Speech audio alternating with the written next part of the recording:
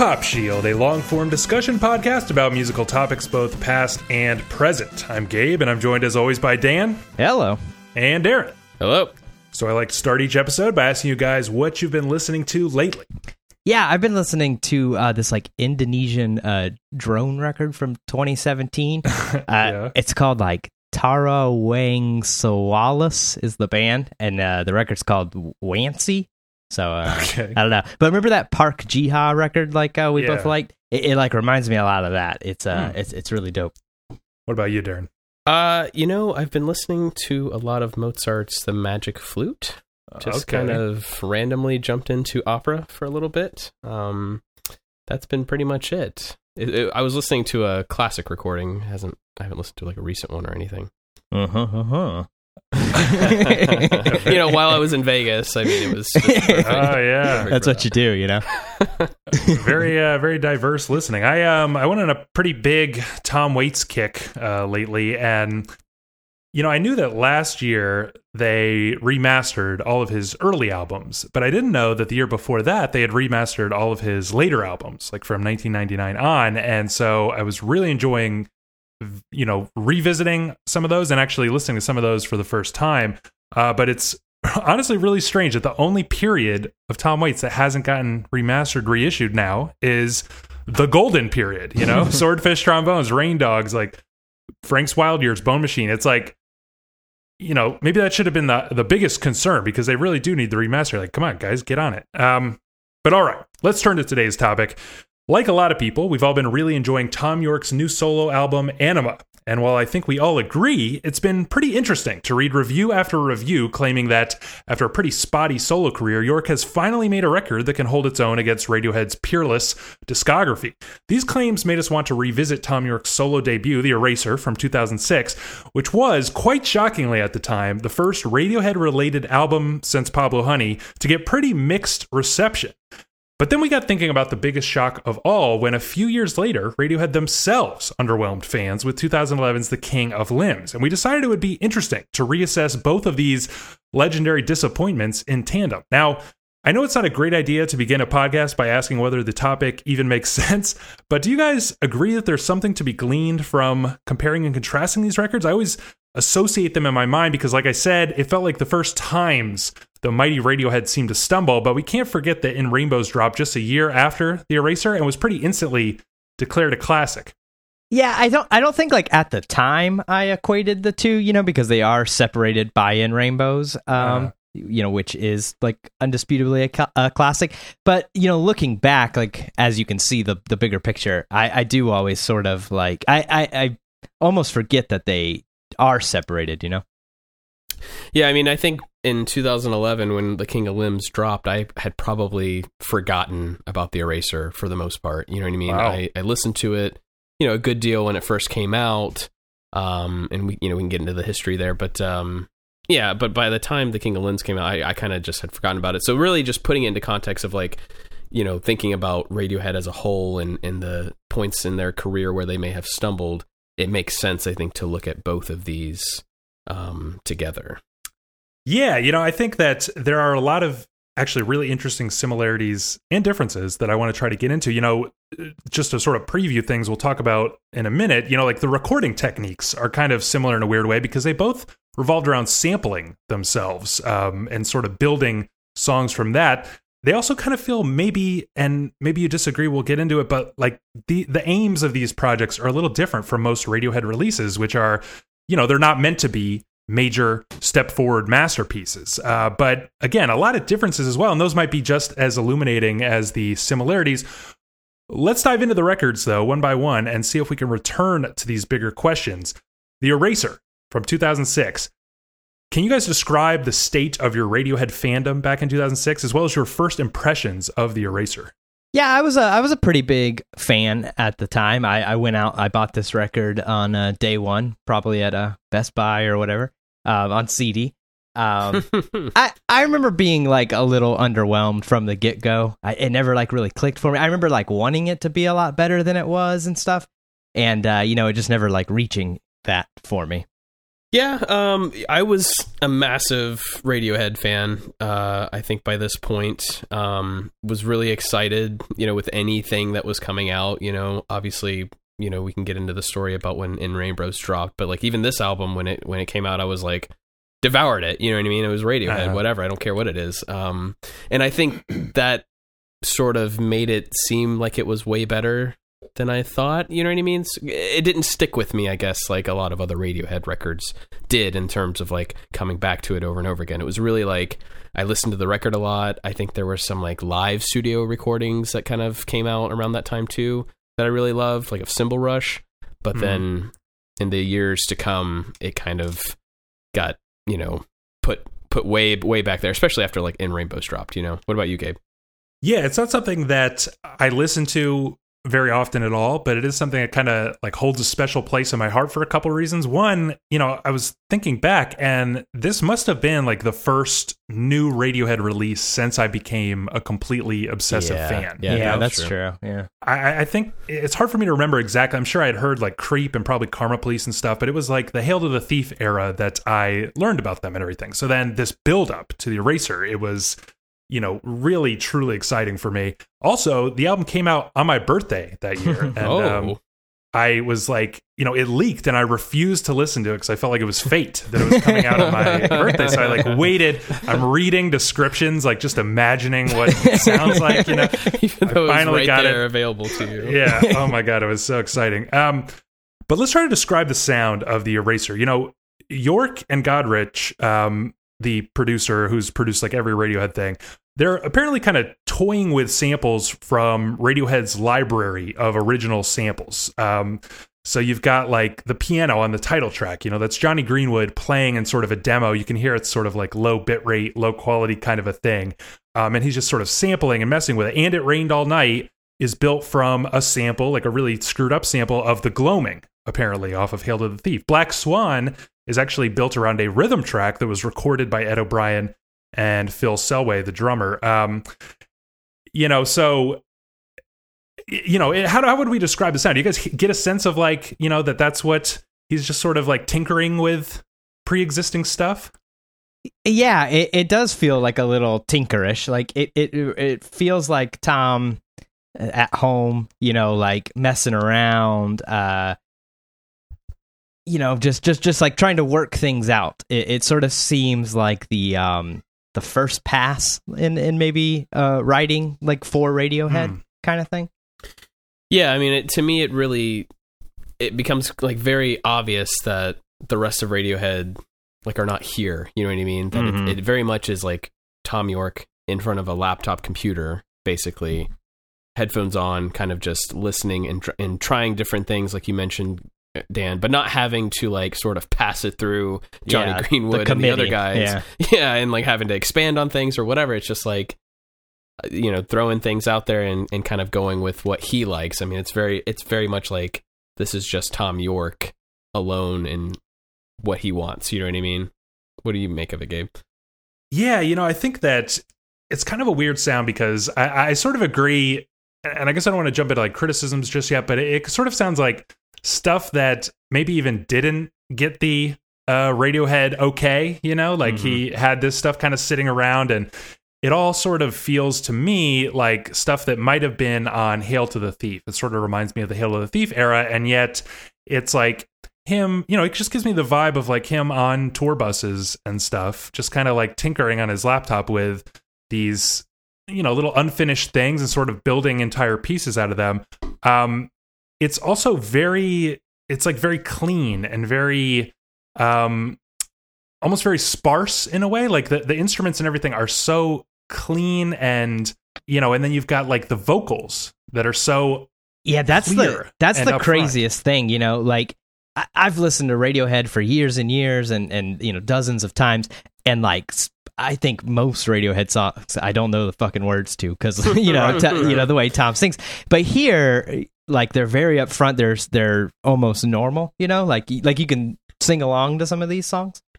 Yeah, there just seems to be like a lot of like space, you know what I mean? Space for the vocals, space for all the things that are happening. Like everything seems like very clearly separated, you know what I mean?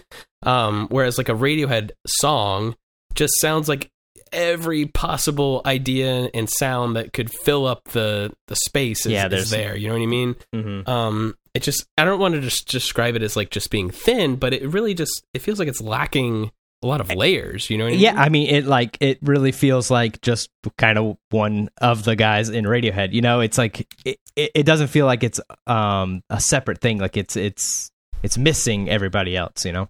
Yeah, and I think that you also get the sense on a lot of songs that there are a lot of like real instruments, for lack of a better word, electric guitars or like a electric bass that's clearly being played. Mm-hmm. And yet it seems like the whole track will be sort of built in laptop fashion around that. Yeah, so you get songs like, like And It Rained All Night. It's got like this kind of cool bass line, and like that's the song part. And then the rest is just sort of these like almost amateurish, like kind of skittering, glitchy beats.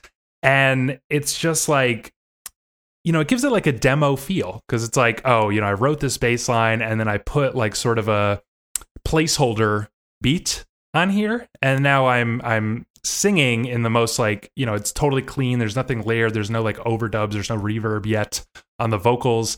Does it give it like, I basically couldn't decide all week. Does it feel like really overproduced, this album, or really underproduced? It's weird because it feels like Tom at a laptop, which you would sort of like assume would be kind of demo-y sounding, which you would associate with being like sort of low quality, but it's like the crispest, highest quality demos ever, which gives it like this weird, like, it's like when, some sort of lo-fi artist gets big and has $1 million, to spend recording. It's like sort of like a feel like that. Yeah, I mean, I think I agree with you. It does sound like overproduced with like without enough. I don't know. I keep going back to like layers. I'm thinking of like things that like Johnny Greenwood would have added in, like this crazy, like the strings from like Pyramid Song, something like that. You know what I mean? Like all these things that you just associate so easily with Radiohead. But imagine if those things were like removed and it was just Tom at like a piano, maybe without the really crazy drums coming in and stuff. And I feel like you're getting closer to like what the Eraser is, you know what I mean? And it's the bare bones. Yeah, again and again, I feel like the song starts on a real instrument of some kind. So like you could take, I mentioned And It Rained All Night. Harrow Down Hill is actually quite similar. I think the sequencing is a little weird on this album because you get like the two moody bass-driven songs like right in a row or whatever. But it's like the bass line was recorded, and then everything was sort of filled in. Like on the song Analyze earlier on, it's like it's like a piano line, and it's quite like played quite percussively, very clean, very crisp in your headphones, and it's just like that was the thing he recorded. He wrote and recorded like a sort of a simple song that way, and then sort of filled it in with beats. And so it sort of adds like an amateurism, but it also adds like a weird, there's something weird about, he's not really, I think, committing to the electronicness of it, because it's so weird to me, actually. I think it's something we should do on an episode, because maybe it's just our perspective from 2019, but the idea that Radiohead went electronic feels so wrong and bizarre. Like, there are guitars all over Kid A. And also, like, there have been synths on rock records since like the 60s. Like, what is... So anyway, but he's not really like... It's like he's trying to make an electronic record, but not really committing. So, and what that leads to, I think, are problems, where a song like And It Rained All Night is kind of like an alternative rock song. But it's hard to rock when the only real instrument is like a bass. You know what I mean? Yeah, exactly. Like I remember there's this YouTube video that's really cool where Kanye, in his early in his career, he has Timbaland in the studio, and he's kind of like asking him for advice on how to get the kick drums on the song Stronger to like really bang, because it's hard to actually do that. And Kanye struggling with that early in his career, and I feel like Tom here, he just can't get a song like that to rock. You know what I'm saying? Yeah, it's like you said, there's like this weird sort of like tiny bit of amateurism, but like from an absolute professional. It's just like he's like slightly out of his element. Like I feel like in Radiohead, maybe it would have been his job necessarily to get that kick drum you know, kicking. You know, maybe Phil would have done it or somebody. Or they would have layered it up. That would have been like an electronic plus. Yeah. And so it's like he has like the idea, but he like some of them, like the execution sometimes like falls flat. And I think it's like because he benefits, you know, from having 4 other people around all the time, you know, helping him. You know, when you go I feel like it would be hard to go from that to just yourself. Right. And don't you kind of feel, Darren, like Black Swan is like much funkier because it actually is built from a rhythm track that Phil and Ed did together. Right. Well, then that, you know, there you go. That kind of makes sense. I was going to mention, think about songs like Arpeggi and like Nude, songs that had been around for so long. And you can go out there and you can listen to all these various versions of the songs. And they're generally pretty different than what ended up on like In Rainbows, right? I mean, this is kind of what I think is happening again here on The Eraser in a lot of ways. Like a lot of these songs, had they been through the ringer of, you know, Radiohead for a few years, may not even be recognizable. You know what I mean? Right, that's true. But we, you know, this is what we have. And I just think that it's kind of clear that he's just not quite, I don't know, the feeling I get is like, you know, they were probably working on In Rainbows during some of this time, obviously. And, you know, maybe Tom just had a lot of ideas. I imagine he's a songwriter. He's probably got tons of little things going on. He needed an outlet. He needed to kind of just get it out there, right? And I think this is what we ended up with. Not necessarily like a fully thought out, you know, solo record of Tom York. You know what I mean? I think. Yeah, go on. I think like looking, you know, from 2019, now that we have like Anima as well, like, you can see that he's gotten better at it, you know, like you can see that he progressively like learned how to do it. You know, when you look at like Tomorrow's Boxes, Modern Boxes, whatever, all that, you know, like you could see him like advancing. And now like this new record, it seems like he's figured it out for the most part. And he like knows how to do these things that like here on The Eraser, he was like amateurish at. Yeah, and maybe there's a little bit of self-limiting, because I remember actually reading and feeling a little bit disappointed before the album came out that he really didn't want to like bury his voice in reverb and stuff like that. He wanted to sort of let it shine through and be clear, and you know, it almost feels like he's treating the instruments the same way. Like I want them to be very clear and crisp and, you know, not do the layering trickery and the studio trickery that much. So it's like simplified on purpose in a way. I also want to ask you guys though about the quality of the songs here, because there's something kind of weird about this album to me that almost all the songs are very songy. I can't think of a better word, but they're just like verse, chorus, verse. And then usually like wordless cooing over the outro, you know, like almost every time. They're like what you were saying, Darren, it strikes me as like, these are not songs that he just had kicking around. They were songs that like already got vetoed by the rest of Radiohead, you know? And they're such simple little songs. You know what I'm saying? Yeah, I mean, and if you look at like Radiohead B-sides, you know, I think some of what you hear in those B-sides are similar to what you end up getting here. I mean, I'm not saying that every single song here sounds like a B-side. I mean, some of these songs I think are great. I mean, coming back to them, I was, you know, kind of pleasantly surprised, and I, you know, kind of was, you know, obviously bopping my head and singing along, because like they're good songs. They're just not, I guess, great. You know, they're not as moving. And maybe I'm just putting too much, you know, pressure on Tom York because I'm thinking of Radiohead, or I'm comparing this work to like, you know, Radiohead's greatest works, and that might be a little unfair.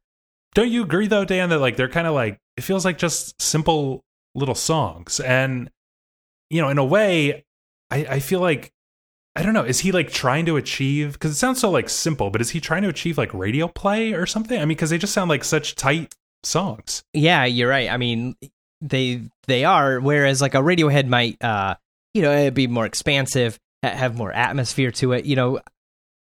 Post OK Computer, Radiohead's not, you know, on the radio or anything, and here it sort of seems like he's stripping that kind of stuff away. I mean, like Darren said, some of the songs here like are actually like pretty great, like little pop songs. Like let's talk about that. The Eraser is like a fantastic song. In fact, like it being the opener, and even this week was the first time I had listened to this record and several years, and I forgot like how much of a like banger that song is, and I was like, oh man, maybe I'm wrong about this record. I forgot how awesome it is. But you know, it doesn't hold the quality all the way through. But I mean, I think like Harrow Downhill, I thought that's a pretty good song. Analyze is pretty decent. There's nothing that's like outright awful here, or even really bad. There's just like, it goes from pretty good to a little boring. Yeah. What are some like highlights for you, Darren? Yeah, I'm a big fan of Black Swan. I think that one's fun. You know, I like Atoms for Peace. That was one that I kind of always liked a lot. I feel like it's a little bit long. Cymbal Rush is actually a favorite of mine, but it's actually not the album version that I love. It's one that he did. What was that? Didn't he like something underground or whatever that he did with like Godrich? I can't remember, but they were doing a lot of like in studio live takes or whatever, and there's one of Cymbal Rush that I really love a lot. Yeah, in my opinion, a lot of the stuff here is kind of like middling, just forgettable in a way, like kind of pleasant and fun, but there are two masterpieces as far as I'm concerned, which are Atoms for Peace and Cymbal Rush. And the reason is, I think those songs, you know, the whole record has kind of like this antiseptic feel, and sometimes it's like, oh, he's trying to rock a little bit and it's just sort of falling flat, and you kind of wish the Radiohead, the band, was there, you know? Mm-hmm. And these two songs, to me, like really just embrace the antiseptic quality of laptop music, you know? Like they're kind of stiff on purpose. Atoms for Peace in particular sounds like kind of a next generation version of No Surprises to me, because it's got this kind of lullaby-ish, you know, like weird little looping bass line thing, and it just... It like sounds a little dead inside or something, but that's the point. And Cymbal Rush, similar. It's like got the strangest beat, and it's just like instead of like a warm, clean piano, it sounds like almost like a cheap keyboard he's playing or something. And you kind of agree with it. It's like he's embracing the challenges that he doesn't always do on this album. Yeah, I think Cymbal Rush is a good one to point out, because it, again, like what you mentioned, like the live one that I'm talking about is like that clean piano, so I think I kind of like prefer that, because it's again, you know, Tom York at a piano, right? It reminds me a bit of like motion picture soundtrack in a way that, like, you know, the song could be so easily stripped away and so simple, but there's all these like different layers to it. That song, Cymbal Rush, I think, and Atoms for Peace, which you mentioned, they stand out not just because they're great songs, but they don't really sound like the rest of the record. Is that fair to say? Like, I just don't think that either one of these like seem to have started with some demo or something that already existed. Like, it truly sounds like something that may have started from scratch during this time. Yeah, I saw like an interview with Tom York, and he said about Atoms for Peace that was one of the 10 minutes written in a hurry sort of things. So I think that does, you know, that implies rushing, but it also, I think, implies that it is like a new thing, like you said, Darren, not like a old Radiohead, you know. Start from something, yeah, exactly. Yeah, I think that's the key. You kind of got to like embrace the qualities. If all you have is a laptop, like, I don't know, make the best laptop music possible. Yeah. But we've talked about this a little bit. I don't know if we have a lot more to say, but, you know, I'm thinking retrospectively, like, how does this album sound now? And also, how does it fit into Radiohead's discography now that we're looking back? You know, I don't want to touch yet on The King of Limbs, but I think things really change there because, you know, to me, this sounds really like leftovers mostly from Hail to the Thief, like I said. And yet, In Rainbows is also very song-oriented. But maybe like a lot less electronic. I don't know. How do you see this album kind of fitting into their career here? I mean, I think like the place in its discography is like a sort of big fans only. You know, you're interested in hearing like what didn't make the Hail to the Thief cut, even if these songs aren't literally from those sessions. You know, it at least like sounds like they are. I don't think it's like, you know, I wouldn't say it's essential or anything, but I think it does foreshadow a little bit going into In Rainbows. Like you said, you know, this record really kind of songy, and In Rainbows is too. But In Rainbows is like songy, but filtered through the Radiohead committee, you know? Yeah, I was thinking like, because I listened to In Rainbows today, you know, and like the song Body Snatchers, you know, like dun dun dun na na na na na, and like I could just imagine it on the Eraser where it'd be like that distorted bass line, but then there'd just be like, you know what I mean? Like it'd be just like in It Rained All Night or something with just like the distorted bass line and then kind of the additions. But what do you think, Darren? How does it kind of fit in looking back? I don't know. I was actually surprised because I had forgotten when the Eraser came out before I looked at the years and everything. I was thinking that it had come out right after In Rainbows. I was very surprised to think that this came out just a year before In Rainbows, because to me, personally, I just don't see like hardly any similarities between those two albums. You know what I mean? I really do think, like you mentioned, Gabe, that these are like leftovers of like Hail to the Thief, but you know, this is like, you know, Thom Yorke had like compartmentalized this and like was just, yeah, this is just my little thing. But his main focus with Radiohead was like a totally different, you know, canvas basically. And the way that album turned out to be, you know, you know, one of another 10 record, and for that to be so close to the Eraser just is, you know, so jarring to me. Yeah, well, actually, you know, so you raise an interesting question. Is the next thing I wanted to get to, which is what was Yorke trying to accomplish with this album? So Pitchfork's 6.6 review, pretty damning. I think, you know, if you're around at this point of Pitchfork, the idea of Pitchfork giving a bad score to something Radiohead related at this time was just mind-boggling. Unheard of. But their review, I think, is pretty reflective of wider opinion at the time. They call it a, quote, solo quickie, a modest record that, unlike Radiohead's albums, is, quote, not an attempt to remake the wheel, but rather pretty much exactly the kind of thing you'd expect Yorke to make in his bedroom. They even speculate that it was released just a few weeks after the initial announcement in order to mitigate against the weight of expectation. Johnny Greenwood also said that Tom would go mad if every time he wrote a song, it had to go through the Radiohead consensus. And yet a lot of people felt like most of these tunes, you know, were missing Radiohead's input. So do you think this is like a deliberately kind of low-key affair? Like he was like, I don't want this to be a masterpiece? Or was he trying to, do you get the sense he's trying to like get hits or even step out of the gate like, I'm Thom Yorke and I can stand without Radiohead? Nah, I kind of feel like, and maybe it's projecting, but I kind of feel like it's Tom needing to do something, you know, like, and he's making these songs, you know, like you said, on the tour bus and downtime, you know, whatever, probably just to keep himself busy. And you know, if you made them, why not put them out? You know, why not make some money off of it? You know? Yeah, I mean, I think that I don't know. You know, obviously we're not there in the studio or in the whole songwriting process, but I think enough has been written and said that the process of writing a Radiohead record sounds brutal. Yeah. You know, it sounds incredibly time consuming and energy consuming. And there's just this whole build up and the weight of expectation album after album. This, just like the way it's described, I mean, for it to be released right after that, I mean, I honestly think that this was meant to just be, you know, a low key thing. Like, hey, I've got these extra songs that I've been working on. I'm not going to make a big deal out of it because it's not a Radiohead release, or not. You know, it's not like there was an Eraser tour, world tour that followed this record or anything. It was just like a side project, like, you know, somebody like Da Vinci, just a one-off small-time painting or something that he just wanted to work on instead of, I don't know, whatever masterpiece that he was currently working on. You know what I mean?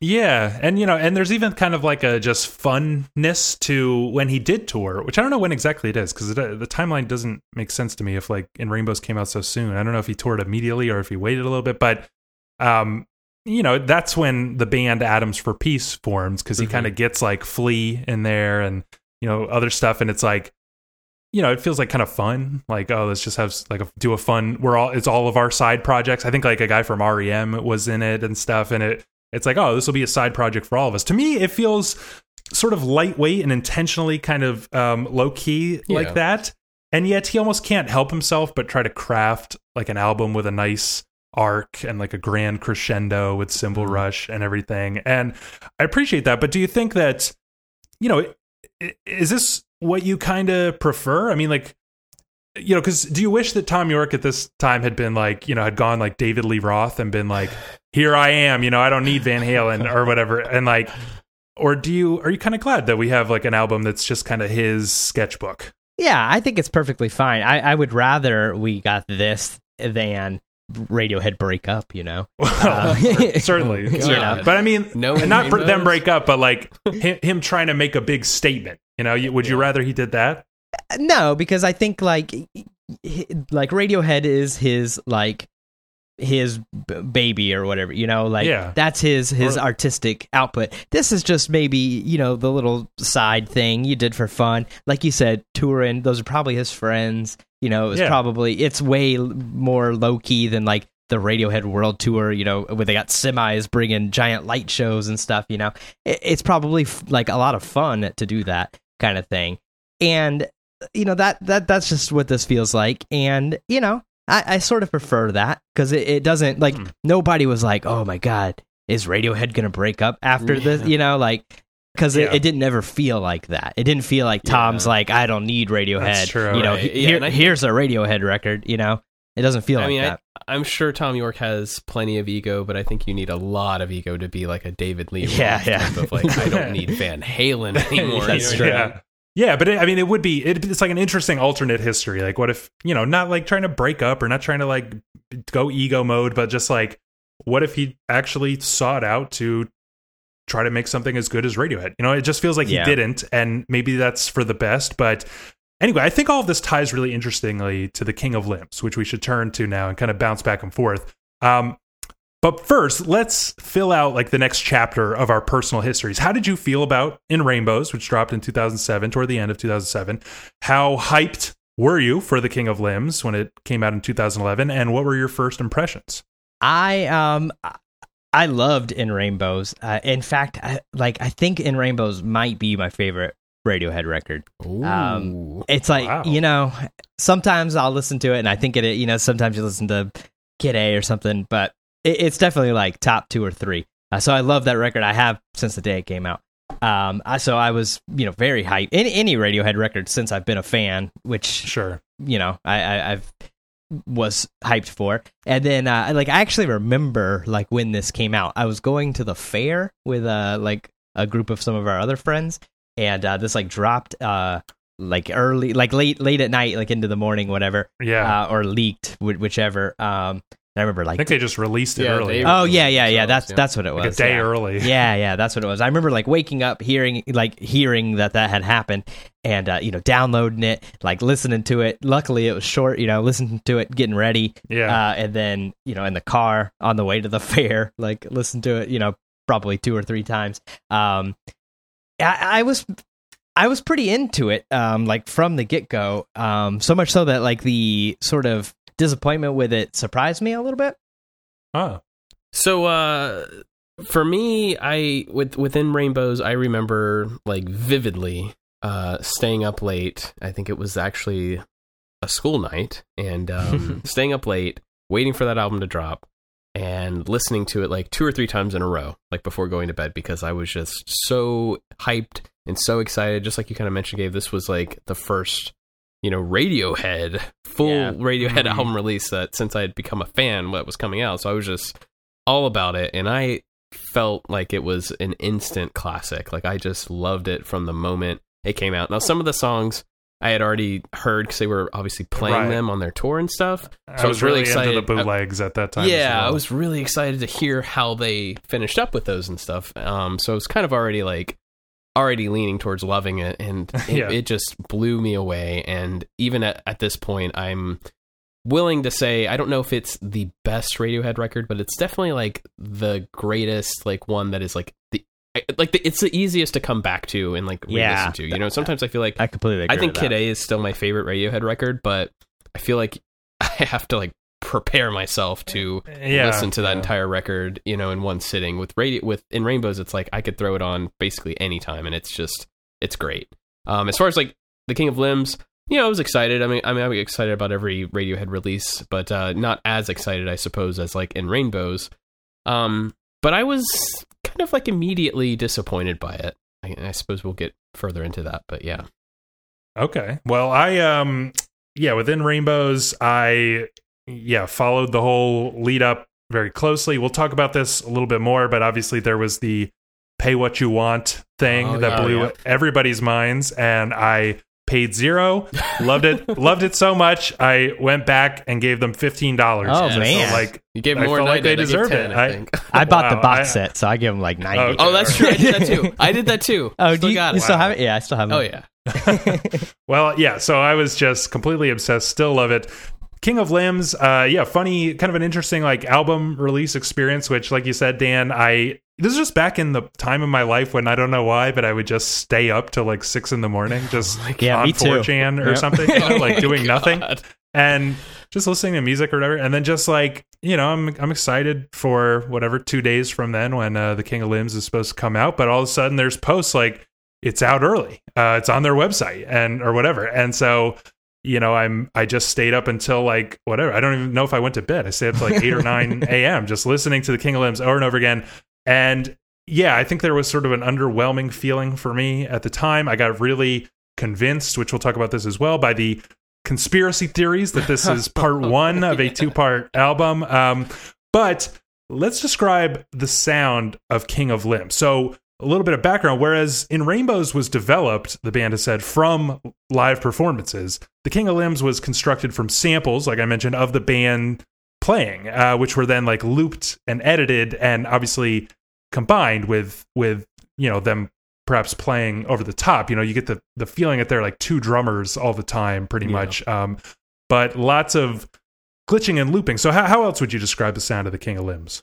Yeah, I mean, it does sound like produced, like it doesn't sound like a band playing it like you'd hear at a bar or something. It sounds put together, not in like a bad way, just like in a electronic music kind of way. It also feels like a little it's got like more room to breathe than a lot of other Radiohead stuff, especially maybe in Rainbows.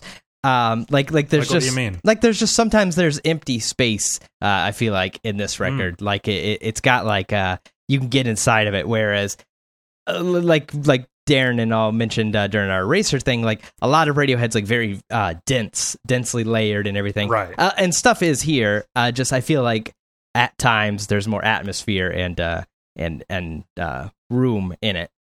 What would you add, Darren? Yeah, I mean, I think I agree.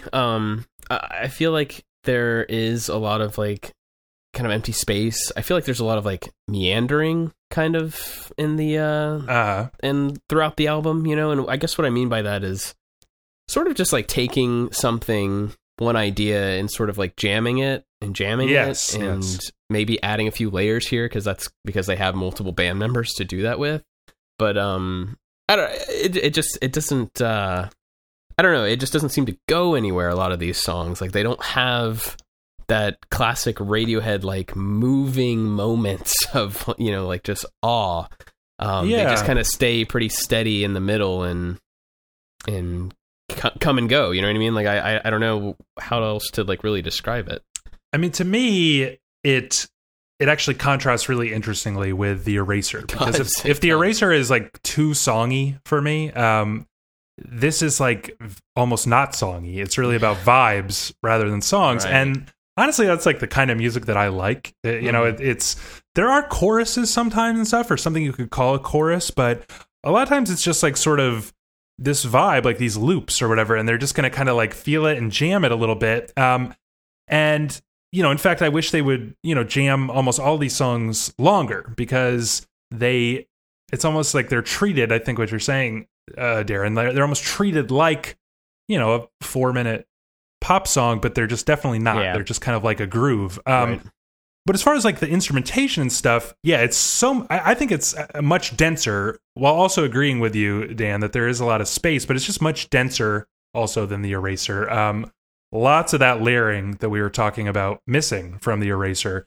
And, I always think of this album, I was sort of compared in my brain to like something like a forest, the cover art has like these sort of spooky forest creatures or something, but it just reminds me of like the music video for There. I don't know if you guys remember that. Yeah, he's like kind of running through in like this weird. That was my first experience with Radiohead, and I thought they were like the strangest band. Yeah. it's like a weird, like going in the woods with like spooky, whatever the grim fairy tales stuff goes on. It just sounds an album that sounds like that, and instrumentally, it feels like really dense, like that, like being in like a dense wood or something. And yet, it's kind of like the tale of two albums, despite how short it is, because it's like the first half, you get almost like these Afrobeat kind of like plucky grooves that are like sort of interlocking and like lots of polyrhythms, it feels like, and stuff, and it's just so dense, and you feel like you could never pick everything out. And yet all of a sudden in the second half, like it just gets so spacious and empty. You know what I'm saying, Dan? Yeah, exactly. I was gonna say, in the first like half of this record, like I love the drums, and I think that's one reason that I've always sort of liked this record, and especially from the get go and everything. Like the drums in Bloom, it's like a weird like electronic Afrobeat kind of thing, like that. It like almost feels wrong. It's like a rhythm you're not so used to. I love the drums in that first half, but yeah, that sort of goes away, which that works a little better, on actual literal record than it does as most people listen to it. Yeah, what do you make of that sort of transition, Darren? Yeah, I think I guess I never really thought of it quite that way, because the album just feels so short. It felt short to begin with, and I felt like we never got anywhere. You know what I mean? Yeah. And I suppose you're talking about like Lotus Flower kind of being the start of that second half, right? I mean, it's still got that like beat. It does seem to like get a lot more spacious there, but then like Codex is just a piano ballad with like sort of a low pulse sort of driving the song, and then it just feels like Johnny is just like twiddling knobs and like messing with reverbs and stuff. I don't even know what the rest of the band is doing, but and then like weirdly, the very next song, Give Up the Ghost, is the same thing with like guitar kind of. Yeah, I don't know. Did you guys see them on this tour? No. Yeah, I did. Any of the shows? You did. Do you remember like how the stage looked, like with those really long? Yeah, cylinders? like the long light bars.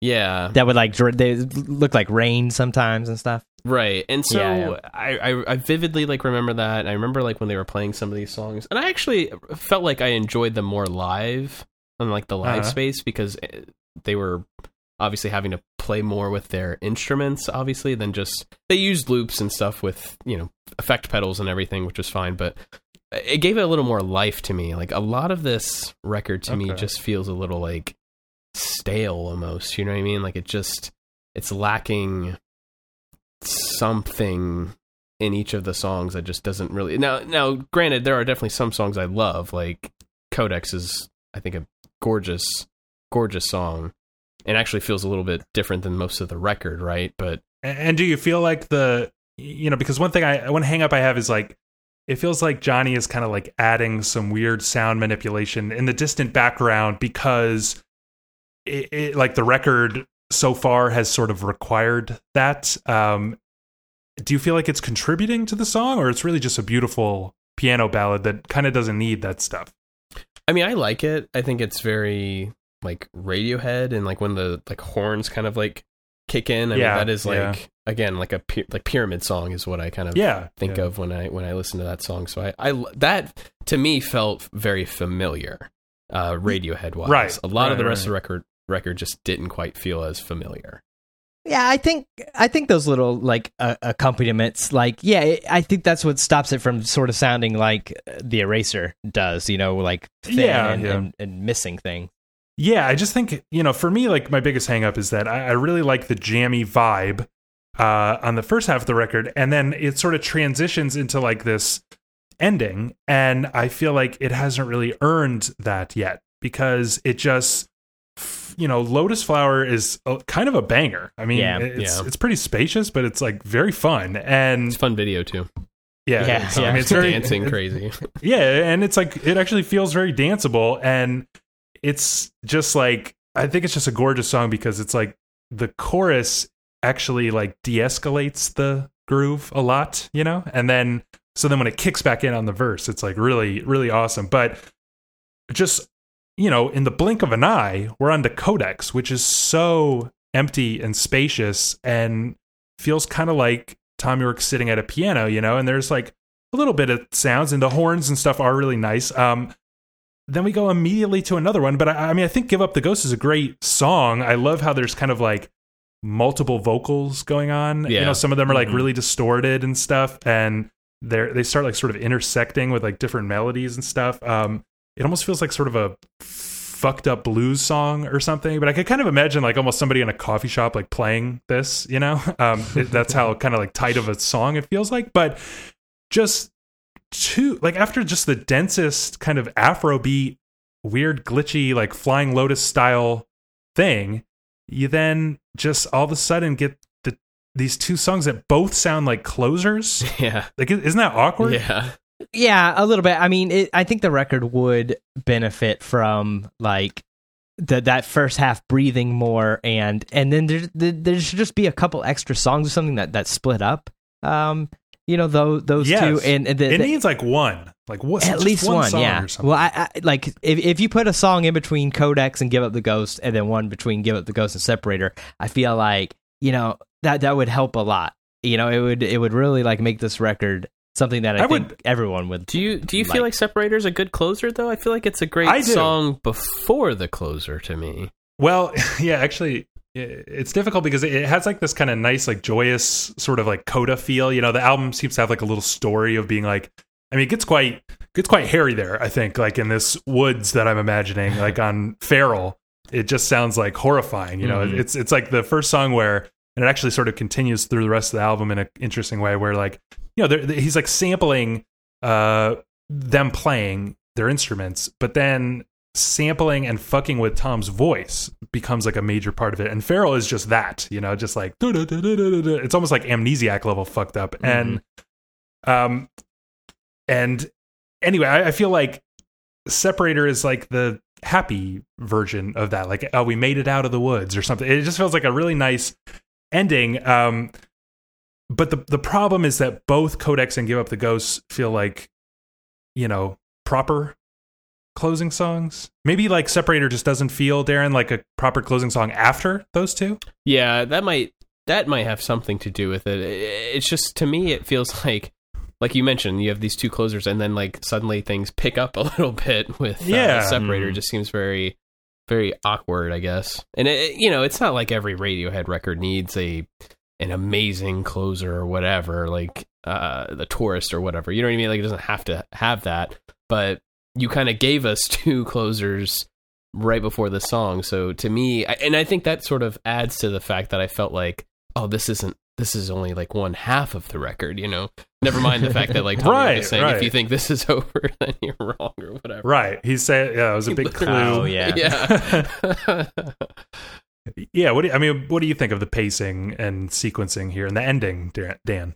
Yeah, like I said, I think it needs like something to separate those all three songs that like could be closers. Like they need Separator needs separating from that. I'm almost okay with like how it goes. I just think something between Lotus Flower and Codex like needs to kind of slowly de-escalate us. Actually, one of the singles from this period, Staircase, I think would be kind of a cool candidate. I think that's a great, should definitely great song. Have been on this record. And I want to return to that, but I think part of what we're kind of getting at, I want to jump ahead just a little bit, is like what Radiohead was trying to accomplish with this album. So Tom York said, if we're going to carry on, we need to do it for a new set of reasons. And cover artist Stanley Donwood said that whereas In Rainbows was very much a definitive statement, the band wanted to make an album that was more transitory. So then it was fitting that it was criticized for not being like another Radiohead milestone and not revolutionizing the way albums are released, the way that their previous album had. I mean, that must have been a lot of fucking pressure to be like, not only do we have to like change music, we have to change the music industry with every album now. But Pitchfork's 7.9 review basically reflects that. It says the band's signature game-changing ambition is missed.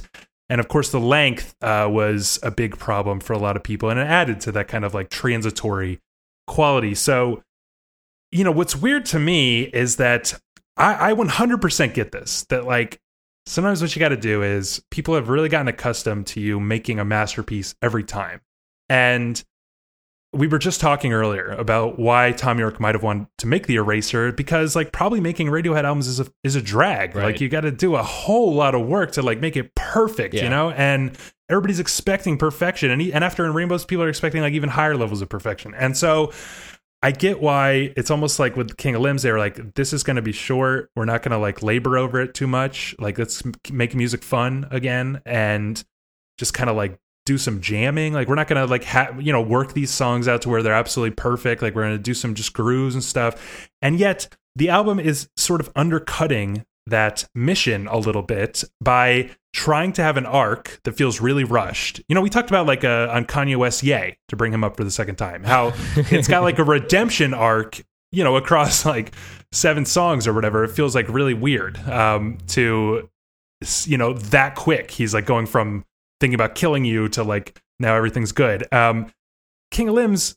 to a lesser extent, you know, it does that thing like, oh, we're skittering in the dense mysterious forest, now we're like sort of into this like tranquil kind of spacious open thing, and now we've even got Separator, which is like a coda. It's got like Separator is like a coda, like the happy like as the credits roll, and it even has an interlude track with Pharrell. Like you don't have a lot of space to be doing codas and interlude tracks.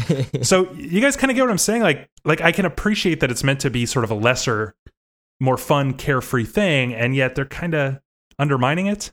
Yeah, I mean, I think to speak to the, you know, just sort of like laying back, I think that's fine, especially after, I mean, how many classics after classics did they release, you know?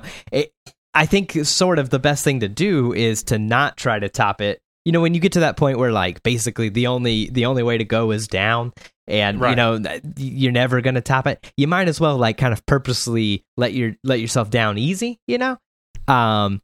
And so I don't see any sort of problem with that. But yeah, I think they do undermine it a little bit, because I agree with you. It does feel like there is some sort of like narrative arc of this record that is like it's a feature length arc that's in a short film package.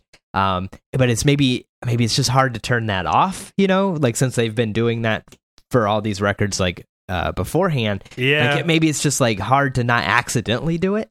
Yeah. Oh, I mean, maybe it would have been too easy to include Staircase and a couple other songs and make this similar to another Radiohead record. I mean, how many bands, when you look at their discography, have at least 3 objective classics that change the way music is done? You know what I mean? Like probably none, right? I mean, I think it's much better. I much more prefer them sort of exploring the way I feel like they are on this record than retreading ground that they've kind of already covered. You know what I mean? I'm not necessarily saying they're pushing the envelope, but I feel like they're sort of like whittling down at something that is very like Radiohead-ish. Because it's not like we haven't heard stuff like this before. You know, this isn't like breaking new ground by any means, but to me, this sounds like a much more focused, like, let's not try to push the envelope or change things. Let's just like whittle, you know, let's really drill down into something specific here. You know, maybe it's like, this is like a jam record or something. I don't know. Yeah. I mean, I think there's that, but there's also something about like, you know, it's really weird. And we can kind of return to this a little bit, but it's like, there are 4 songs that come from this period that were released as singles later.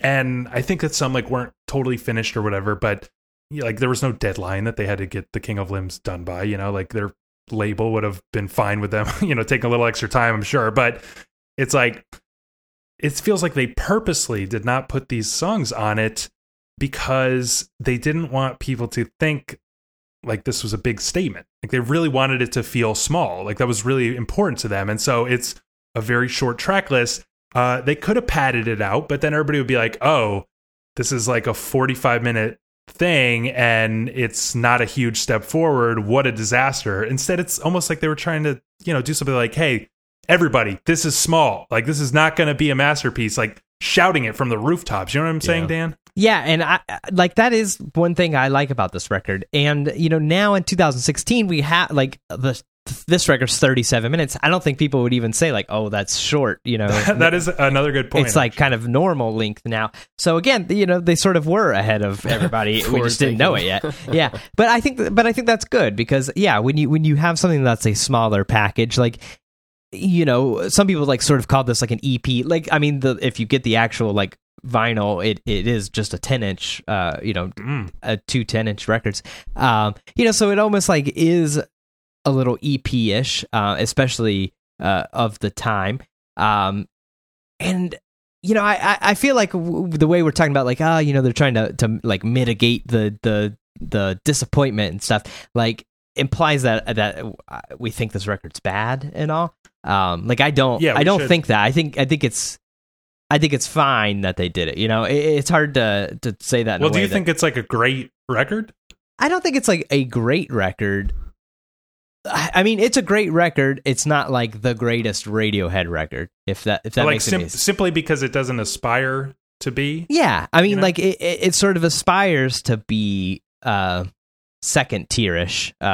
But again, you know, that sounds like bad. But it's like you got to remember, like a band like this that has so many like records that are game changing and classic and stuff. You know, like a second tier version of that is better than a lot of people's top tier. But yeah, I think like it just sort of aims to be that. Yeah, I don't know. I mean, it's hard to say because like I can't imagine, you know, OK Computer and Kid A like starting out as like, yeah, let's change the game, guys. Let's make a record that's gonna, you know, blow everybody's minds. I mean, I don't think so. Well, I mean, I don't know if at the outset you're intending to do that. I'm not saying that it was just an accident either. And at the same time, I can't imagine they go into the record studio saying, all right, guys, this is not going to be in Rainbows. All right. We're going to do something lesser than that on purpose. I get what you mean. I get what you mean. And I agree with you. Like nobody goes in this, you know, the studio and says, all right, this is going to be the greatest record ever made. I think some people do. Like, I think that, you know, like Kanye, I don't know why I keep bringing him up today, Kanye but it's like, probably does. But no, you know. but I mean, not out of like, you know, being an egomaniac, but it's like, it's not that. It's that he's like, when he made My Beautiful Dark Twisted Fantasy, you can just feel that he was like, I want this to be my magnum opus. Like that's what I'm shooting for. I'm not shooting for like an EP or whatever. You know, this is going to be the thing. And I feel like, you know, maybe it develops sort of organically, but I just feel like Radiohead wouldn't release something unless they thought it was a big step forward. They're just that kind of band. And I feel like they sit down and they go, let's get this thing like perfect, you know, before we show it to the world. And this one, it just, based on like reading their interviews, they just feel like so worn down by having done that. We're not going to repeat that again because it was such a miserable experience. Let's try something a bit like easier, right? Is that what you're sort of thinking? Yeah. I mean, it's almost like, you know, The Eraser, which is like Tom has these songs, you know, and he's just kind of like, you know, there's the whole Radiohead gauntlet, you know, that you gotta go through to like get things passed. And, you know, I just want to do this. I just want to knock these songs out, you know, while I'm on the tour bus. Like, it's going to be fun. And I'm going to jam with my friends when I tour it, you know? And it almost feels like Radiohead ends up doing the same thing themselves, which is like, let's just have fun with this. Like, let's not make it such a drag, you know? And so it's weird because, I don't know, Darren, do you think of this as a, you know, maybe not a great record, but is it, you know, a really good record? I hesitate to even want to call it really good. I mean, basically, do you feel like they succeeded at what they were trying to do, but that makes for not a good album? Or do you feel like they actually just kind of failed at making a quick, fun thing? I mean, I think in some ways it is a bit of a failure, only because if they had succeeded at making like a quick, fun thing, I think I would be eager to like come back to it, you know, like as like I want a different, refreshing take on Radiohead, and that's not really how I feel. Like if I'm in a mood for Radiohead, I'm going to In Rainbows. You're going for a masterpiece. OK Computer. I might visit the Bends. Like The King of Limbs and even A Moon-Shaped Pool, for that matter, are kind of low on that list. I like this record, but I do agree with you, Darren, that this is sort of like, when I listen to this album, it's because I'm like running through the whole discography, or I've sort of exhausted the other ones or something. Like if I'm just gonna go back to Radiohead, it's usually In Rainbows. But yeah, it's rarely King of Limbs, and in fact, like Moonshaped Pool, I tried listening to this week, and I it didn't last for me. I don't think. Whoa. Yeah, that's something like we reviewed that though, didn't we? On we did. Yeah. Go listen to that. Well, I think we're going to repost that. Is that right? Yeah, we are. It'll be a review of the OK Computer reissue box set, and then a Moonshaped Pool. Nice. Yeah, I mean that just came out a couple of years ago, and I already feel like it needs to be revisited because exactly, the reception is not matching up or something. But yeah, as far as King of Limbs, honestly though, I feel like I am a Radiohead fan such that I cannot like put OK Computer on anymore. Like I've just done it too much. Mm-hmm. And when I'm in a Radiohead mood, I reach for like Amnesiac or the King of Limbs, like a weird one, because they're the ones that I haven't spent, thousands of hours, with, and they're the ones that remain kind of mysterious because they're a little bit like of an enigma, they're a little bit hard to figure out. And I really feel like after this week, listening to a lot of the King of Limbs, that like the first half, I have kind of like the problem that you were saying earlier you have with the Eraser, Dan, which is like the first half gets me so hyped about it, and then it just like kind of ends suddenly. I'm so into the jamming. They should have like, I've said this before, I think, but the key is when you have like expectations you can't possibly live up to, you got to put up like a very challenging and divisive album, like they should have just been like doing these Afrobeat glitchy jams over the course of like a double album, and every song would be like 18 minutes or something. Yeah. And then you'd have like, it'd have a reason for being like, there'd be people that would like really defend it, as their most challenging and like rewarding work. And there'd be people who totally hate it. Like, and then after that, you're kind of free to do whatever you want. This is what they should have done. I think I agree with you because like it would become a record that like even if I didn't like it at first, it's like I gotta come back to it. Like it's Radiohead's double album. There's so much there, like there's got to be something there. To me, when I'm like looking at the list of the discographies right now, and like when I look at King of Limbs, I'm like short Radiohead record. Moving on. You know what I mean? Like there's like what it needed an identity and something like what you described, Gabe. I'm already like, I'm on board for that. Yeah. So, one question we kind of touched on a little bit, and maybe already answered, but what would happen if you added the non-album singles from this period? We got Super Collider, The Butcher, The Daily Mail, and Staircase. I've noticed that, Super Collider, The Butcher, I think is just okay, and a lot of people feel that way. But there are people who really say, like, if you Rate Your Music, there are a lot of people who say, like, the Daily Mail Staircase single is better than all of King of Limbs. And they are both knockout songs. And there are also a lot of people, so at this time they released the King of Limbs Live from the Basement, which is like sort of a live in studio performance.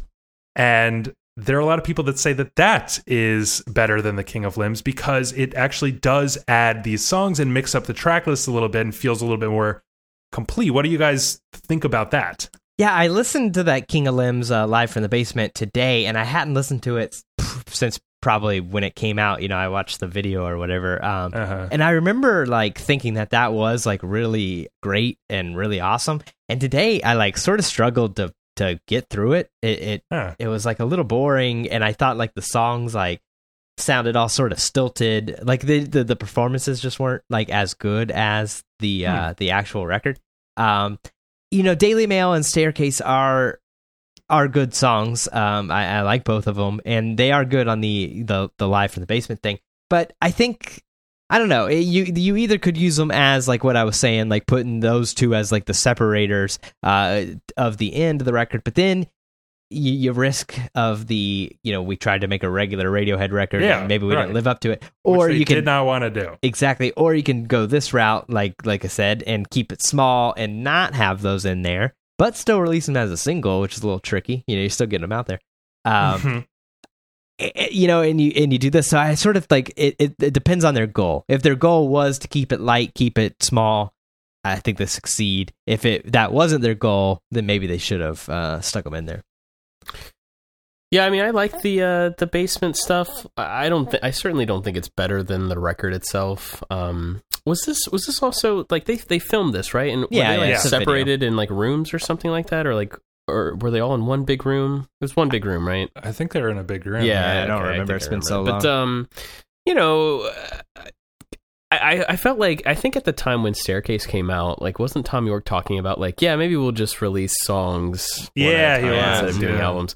And to me, I just have always associated that idea with those songs, that, like, they just wouldn't fit on the record. Like, with this, the way the idea of this record seems to come about, it just seems like it would be a bit of bloat, which is weird to say about, you know, an 8-song Radiohead record, but I just feel like they would not make the record better, I guess. Yeah, I mean, I think that Super Glider and The Butcher feel like bloat. Like they're just whatever. But the Daily Mail and Soakers are really fantastic. I do think you run into that problem of adding them. But one thing that I did not know until today, I wonder if you guys know it, but the Daily Mail Staircase single is actually just like kind of properly mixed and mastered performance from Live at the Basement. Like, that's what they are. I didn't know. Wow. They sound so good. It's crazy because, like, I think that, you know, The King of Limbs Live from the Basement has not been released on CD, I don't think. It's just DVD. And so if you have it downloaded, it's like a DVD rip. And it really just sounds like the mixing is very poor, I think. And it's like really quiet. It's really awkward how there's so much like studio chatter in between every song. It like really kills the vibe. I can't understand what they're saying. Yeah, it's not built for headphones. Yeah, and if they did this mastering job that they did on this single for the whole thing and cut out the studio chatter, it might be better than The King of Limbs, honestly, because it sounds fantastic, and I think the performances, unlike you, Dan, I think are really cool. So that's got to be like a TBD. I'll agree when I hear it in proper versions. But King of Limbs Naked or whatever, right? Yeah, there you go. There we go. Okay, so sort of summing up, although there's a lot that I want to sum up. So do you kind of feel, you know, like looking back now that there's some there is some relationship between The Eraser and King of Limbs? Does it feel like Radiohead / Tom like learned something or continued developing something, some ideas were started with The Eraser? Kind of not. You know, The Eraser feels like the era of Hail the Thief and Rainbows to me. King of Limbs, you know, it's not these little songs like we talked about. It feels a little different, you know? I mean, I think that they did learn something here. I mean, I feel like The Eraser was an easier recording process for Tom York. I feel like The King of Limbs was probably an easier recording process for Radiohead. And I feel like they might have enjoyed that because I kind of think the Moon-Shaped Pool sort of continues this era, this sort of trend that started maybe with The Eraser. You know what I mean? Like, I feel like In Rainbows doesn't really fit in with this era of Radiohead. You know, I get the feeling that In Rainbows was such a drag for some reason. Like, it was really hard. And, you know, I kind of wonder if they were like, should we just break up? And then Tom was like, actually, The Eraser was really fun because I didn't give a fuck like about making it perfect. What if we did that? You know, I could just sort of imagine like, yeah, you know, that seems to be like in a band, it's not really remarkable in its own right. But in the case of Radiohead, these two albums that are kind of like low-key, kind of tossed off things, they really stand out, you know? Like, that's, to me, that feels like these are the only times that Radiohead has allowed themselves to do it. Do you guys kind of wish, like, you know, because between King of Limbs and Moon-Shaped Pool, that was like 5 years, almost 6 years. You know, do you wish we would get like more Radiohead, but just less masterful quality kind of stuff? No, I don't. You know, I don't mind the wait. I feel like it would cheapen it. You know, if every year we got a new Radiohead record, it would stop being so exciting when you got a new Radiohead record. So I honestly like with bands like this and stuff. I kind of like the slow release schedule because you know, just it's more exciting, gets you more hyped up. Yeah, I mean, we talked about it last week though with Autechre. Like, I even mentioned Radiohead. Like, what if between albums Radiohead released like 7 EPs? You know, that sort of showed like every step along their development, like Autechre does. Yeah. And you know, they'd be a very different band, but there might be something interesting about that. You think so, Darren? No, and I think even, you know, last time I mentioned I think that would hurt, There'd just would be too much Radiohead. You know what I mean? Like, I don't think I want to hear all of that. 'Cause, you can explore the B-sides for that stuff. I mean, they have a lot of them, and they're fun to listen to. But I don't think I would want like an EP after EP. You know what I mean? Even at this point, like it's really weird the way I feel about Radiohead because they're so accomplished. Like they're already the greatest band that has basically ever been around, at least in recent times, right? And they have such a storied history. They've got like several incredible albums, like game-changing albums.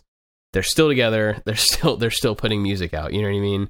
And every release, I never really expect. I don't want to say like a return to form because that's really not how I feel about a Moon-Shaped Pool or the King of Limbs because those aren't like attempts to like return to In Rainbows, Kid A, or anything like that.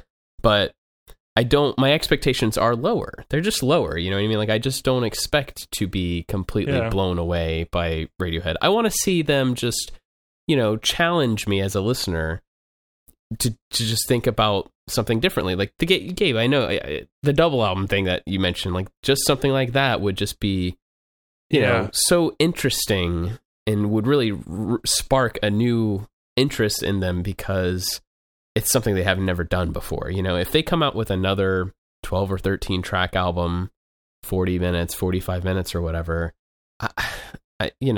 I'll be excited, I guess, but I just won't be thinking, and I probably won't think that it's that amazing. You know what I mean? Like, here's the real dilemma. The real dilemma is that for a long time, like every Radiohead release, I feel like worried that it's going to be the last one. And it's because they're the kind of band that like doesn't seem like they're willing to release something unless it is a game-changing masterpiece. And the King of Limbs was like the only time in their history that they kind of were like, fuck it, let's just put something out. Yeah. And would you rather have a bunch of King of Limbs, or no Radiohead at all? Huh. Yeah. I think I would say no Radiohead. To be wow. honest. Yeah. I mean, wow. They've done so much already. I agree. Like it's kind of good that the Beatles broke up when they did, like we didn't get a bad Beatles record. And at this point, we haven't got like a bad Radiohead record. But this one's maybe a little lackluster. So if you're just getting lackluster after lackluster, then that becomes bad. And it cheapens it. Like you have to say like, oh, I loved Radiohead, from before, In Rainbows or whatever. Like you have to do that. I would kind of rather have a band that's, 10 10s or close to it, than a band with a bunch of 10s and then some 6s and 7s. Should Dylan have stopped releasing new records? Oh, don't ask him that. He can't. He can't that's a whole nother podcast.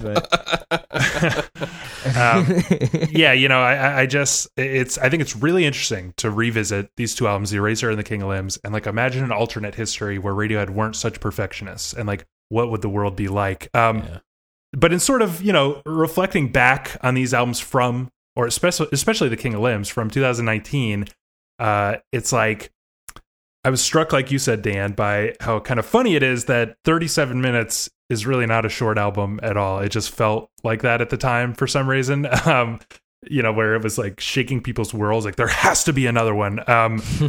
Another thing that's kind of funny is that, and we talked a lot about this on our episode, Why Are Albums Getting So Short and So Long, which you should listen to if you're interested in this. But, King of Limbs, like if they had released it a few years later, they would have just called it a mixtape.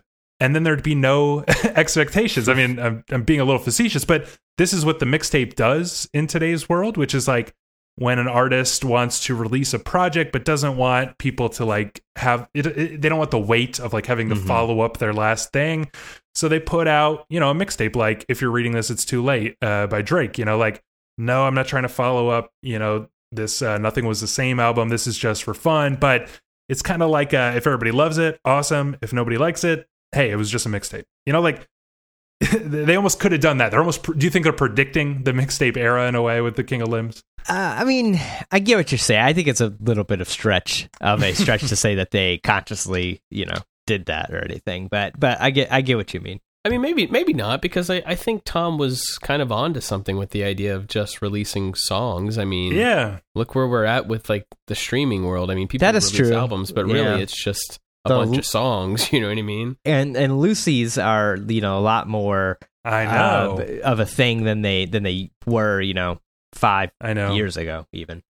It's kind of sinking in for me. You know, like when iTunes came out and stuff, everybody was like, oh my God, what if this kills the album? And then it seemed like the album was just fine. And then I realized like recently that, and we kind of talked about it, like with your son, Darren, but like, it's not going to be us. We're not going to change our listening habits, but the next generation who never had albums is not going to give a shit about them. Oh, like, yeah. Oh, yeah. Now I believe the albums will die 100%, but like we'll buy them, but like the millennials will, but like we're going to get too old. We'll be the old guys still talking about albums. I know, like it'll be so archaic. You mentioned something interesting, Darren, that you don't think a Moonshaped Pool feels like Radiohead going back to grand statement mode, because I kind of do. Really? I mean, maybe it's obviously worth revisiting, but I kind of felt like it was just another, not another King of Limbs, but like still in that like realm of like good but not mind blowing. Yeah, but it's like, you know, it's like a full album. It ends on a ballad. Actually, I was kind of thinking about that. That's interesting about the King of Limbs, because it's like they do try to kind of end on an upbeat note, but it strikes me as like Codex would be the song that would close the album if, you know, like if it was a normal Radiohead album, and it's almost like they're deliberately not wanting to close on the piano ballad. But like, you know, Moonshaped Pool closes on True Love Waits. It's got like these epics like Daydreaming and stuff. I mean, what do you think, Dan? Do you feel like it's a big statement? Yeah, I think it's like going more back to that than King of Limbs. I think maybe we're thinking it's not, like the only reason there's a discussion is that it maybe didn't work as well as it had in the past or something. Yeah, but it feels like they tried. Yeah, I think they at least tried. God, we're gonna have to revisit this album. Yeah, I think so. Okay, so I want to save a few minutes to talk about Anima, the new Thom Yorke album. How does it tie into all this? Is Anima a grand statement in contrast with like basically his entire solo career? Tom has been like these kind of tossed off things. The Eraser, the Atoms for Peace album, which was just kind of like, hey, I had a lot of fun playing with these guys. You know, Tomorrow's Modern Boxes, I barely even listened to because it's such a like tossed off piece of shit. You know, it's like several songs and then just some like fucking around ambient shit.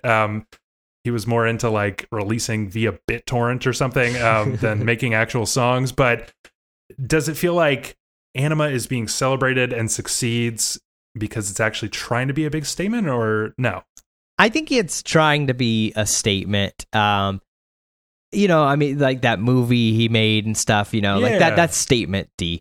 And I think, you know, that's just where he succeeds, you know, did it so long with Radiohead. You know, it's just like in his artistic wheelhouse and stuff. But besides all that, I think, like I said during the Eraser review, I think he's just sort of gotten better at working on his own, you know, like whereas the Eraser seemed a little rushed, a little underdeveloped and stuff. Tomorrow's Modern Boxes, which my wife loves that record, and I hate it so much. I've heard it way more times than I want to. Wow. But you know, like even there, like he was maybe a little better, but it still sort of is like fucking around in Fruity Loops or something. Whereas like now he seems like fully fledged and it sounds gorgeous. Yeah, exactly. Like it doesn't, like when you listen to this record, it's the first one where you're kind of not like, I wish the rest of Radiohead was here. Exactly. You know, Yes. like it's like I didn't miss the rest of Radiohead when I listened to this record. Yeah, you also kind of feel like, oh, he didn't like find a new drum program. And Yeah, he's having exactly. fun playing with Yeah. it. He is like, you don't even think about that it's an electronic album. It just feels like he's made. It just sounds like he's an album. used the sounds. Yeah, the sounds that are the best to serve these songs. Do you kind of agree with this, Darren? Yeah, I do. Like, I don't really listen to that record and think, like what you mentioned, Dan, like, where's Radiohead? Or, Right. you know, what demo from a Radiohead throwaway is this coming Right. from? Like, none of that comes to mind. In fact, it's not even like these are the elements that Thom Yorke brings to Radiohead. It's not even that. It's like, this is just Thom Yorke, like an artist, like if in a world where Radiohead almost doesn't exist, right? Like, I can listen to this and not think about Radiohead too much or like wonder where they're at or anything. And that's an accomplishment. You know what I mean? Yeah, it really is, because in some ways it does feel like we are harder. The whole world is harder on the Eraser because it's coming from Thom Yorke, harder on the King of Limbs because it's coming from Radiohead. And the fact that we would be inclined to be harder on this, and yet everybody seems to just really be enjoying it and loving it and not worrying about where's Radiohead. You know that it has to be actually very, very good. But I do think there's sort of an interesting little like, maybe he did learn a few things from the Eraser and King of Limbs, because I feel like the last song, Runway Away, is it's a little separatory, because it's kind of like a weird, fun ending, whereas old Thom Yorke would have put Dawn Chorus right at the end, like definitely, fucking definitely, because it's the most like heart, wrenching, just like moving thing and such a ballad. And he was like, you know what, let's get that over with early and then like get back to the fun, like Lotus Flower dancing kind of fun. I feel like there is a little bit of that spirit here, Yeah, I agree with you.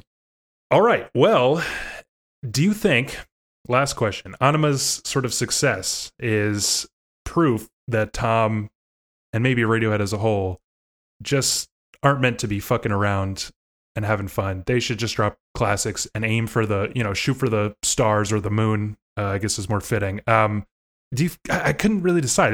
Would that just be kind of like true for everybody? Or are there some people that kind of excel at the tossed off thing? I think you should always, if you're like releasing something, try to do, the best you can. But then some of my favorite artists are like, Young Thug and Gucci Mane, like the most notorious, just that's true, toss off kind of thing. But I guess I sort of wish they weren't. So I'll say that, yeah, I think everybody should just try to drop classics. And yeah, I think Radiohead included. Like I like King of Limbs, but like you said, like, would you rather have a Radiohead that stops and has only ever released classics, or would you rather a Radiohead that's released 100 King of Limbs, for the rest of the time? Yeah. And I'd rather have the one that just only had classics and didn't fuck around. Yeah, I mean, I think it's tough. Radiohead, I feel like, and I've said this before, but like they're basically in a league of their own. They're kind of peerless in a lot of ways. I think the Beatles are a fair comparison, but the Beatles broke up. Like, we didn't see what happened after Abbey Road necessarily. You know what I mean?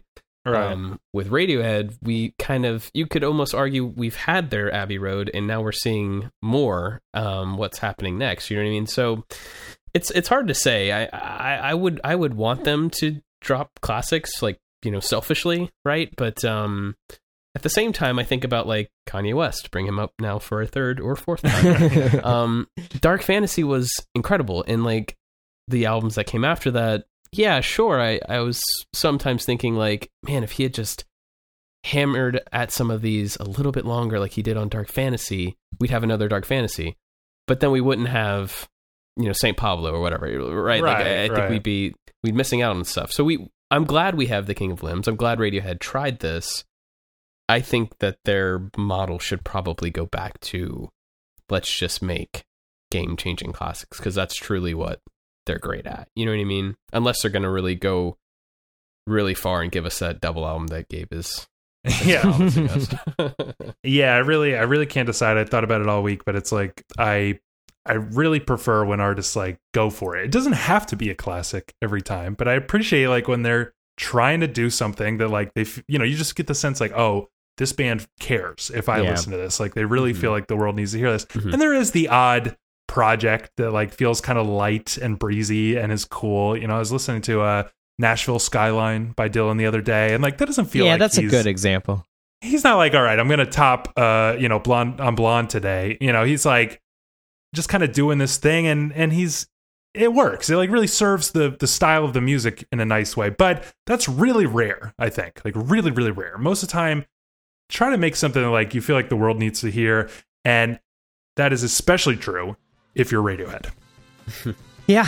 All right. Well, I think that's enough for this week. So what do you think? We'd love to read your thoughts on air. You can email us, popshieldpod@gmail.com. We'll have a new episode in 2 weeks, but next week, like we mentioned, we'll post old review of OK Not OK, the OK Computer remaster, and Moonshaped Pool from our old podcast, Metaphoric Music. So look for that next week. If you like the show, help us out by subscribing and leaving us a 5-star review wherever you get your podcast. Stay connected. Twitter, Facebook, Instagram, all that is at Pop Shield Pod, and we'll see you next week. See ya. So long.